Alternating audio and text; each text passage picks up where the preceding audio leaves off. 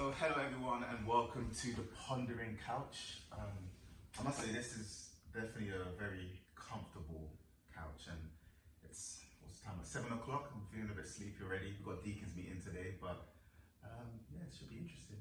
We're just going to be doing some pondering on Acts chapter 8 verses 26 to 40. I think it's probably one of those sermons that I feel like I was probably impacted the most just writing it, and just the whole challenge about about welcome.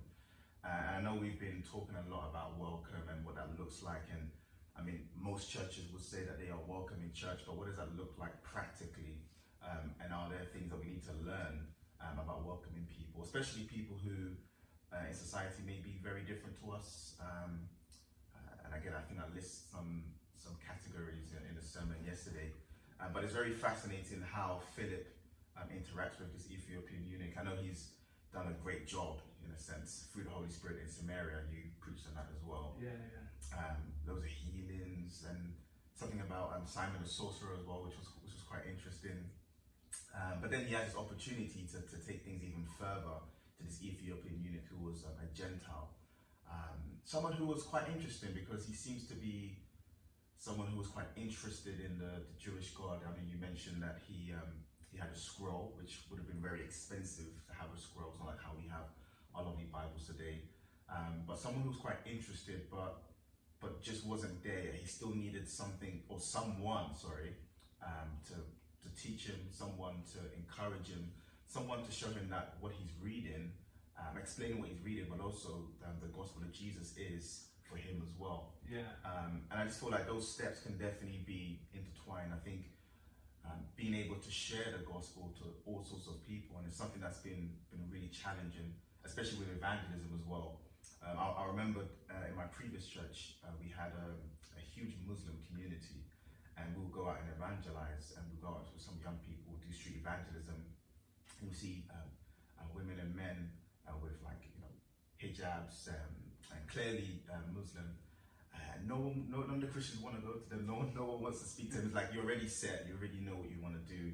But actually, no. The gospel is for all people, for these people as well. So I think there's so many things that we can kind of unpack just about welcome.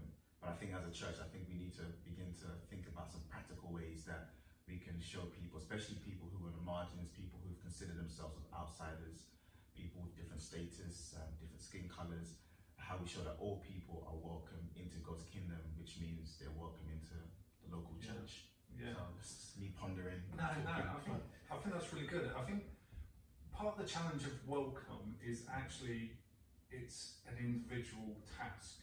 Yeah. I don't think we could ever just go, right, this is what our welcome looks like. That's it. Because we're dealing with lots of different people from different places, and God working them in a different way. So I think when Philip went up against his carriage, and he's got this Ethiopian eunuch who he would be like, well, that's very different from who I am. Yeah. And then he looks into the carriage, and the guy's reading scripture, and he's like, well, clearly he's got a lot of money.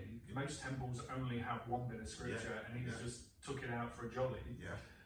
And then he's listening, and it's just really amazing. Absolutely. That he's sort of connected through that.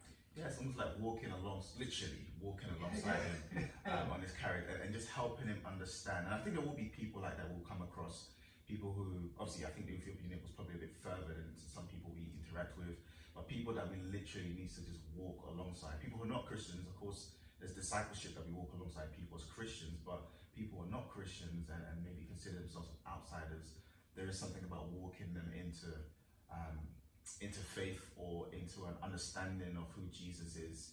And I think I don't know if you feel like this. I know you've done a lot of youth work, but I think there are certain people who I feel like non-Christians, who I feel like I can't bring to church just yet. It's almost like I need to take them through a few detox, or what you want to, or a few different understandings or preparation before they can really feel connected into the church communities.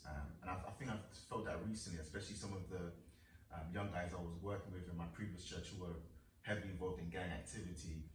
They would definitely come to church smelling of weed, and language sometimes is quite interesting what they say.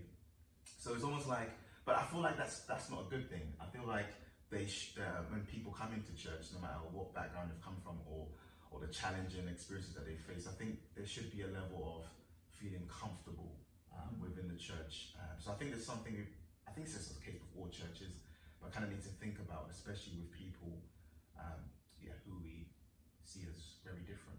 Yeah. Interesting.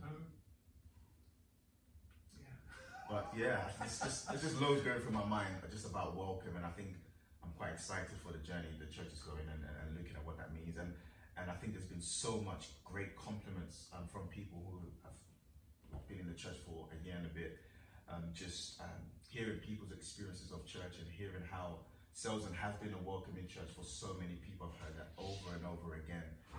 But yeah, again, I think it's just now taking it a step further, and the whole aspect of God's kingdom, when people are invited into his kingdom, people have access to him, access to all of him. And I really believe that sense of being part of the kingdom and part of all of God's kingdom is to fully be expressed in the local church, in terms of people having an opportunity in leadership, in speaking and being heard, being loved, being cared for, invited into people's homes, into people's personal lives, because we're in this together. We are brothers, literally brothers and sisters in Christ. So, yes. No, I think, just to finish on, actually, like, the interaction here was he was baptised, and then he just went on, didn't he? And you were saying that there's evidence that there was a church in Ethiopia, and that's really good. And I think that's probably something that we're missing. Like, part of our welcome is actually commissioning, like, welcome to the family, crack on, let's do something. Absolutely. And then amongst that, there's discipleship and stuff like absolutely. that. Because this Ethiopian eunuch wasn't just gonna, after being saved, relocate to Jerusalem, be with the church. No, he's got a life and a family, I'm sure. Obviously, if he's castrated, he probably doesn't have a physical family, but he has friends and people he connects with in his place that he can have an impact on. So Philip doesn't need to necessarily go all the way there to impact them, but this one man, the Ethiopian eunuch, he can go and speak to the people that he's connected with. And there's loads of historical evidence that this man, he went, the scripture says he was rejoicing, so I'm guessing he was rejoicing all the way to Ethiopia and wherever he lived, and shared the gospel with them, shared what his experience, which shows that the gospel came into Africa in the very first century, which is really powerful.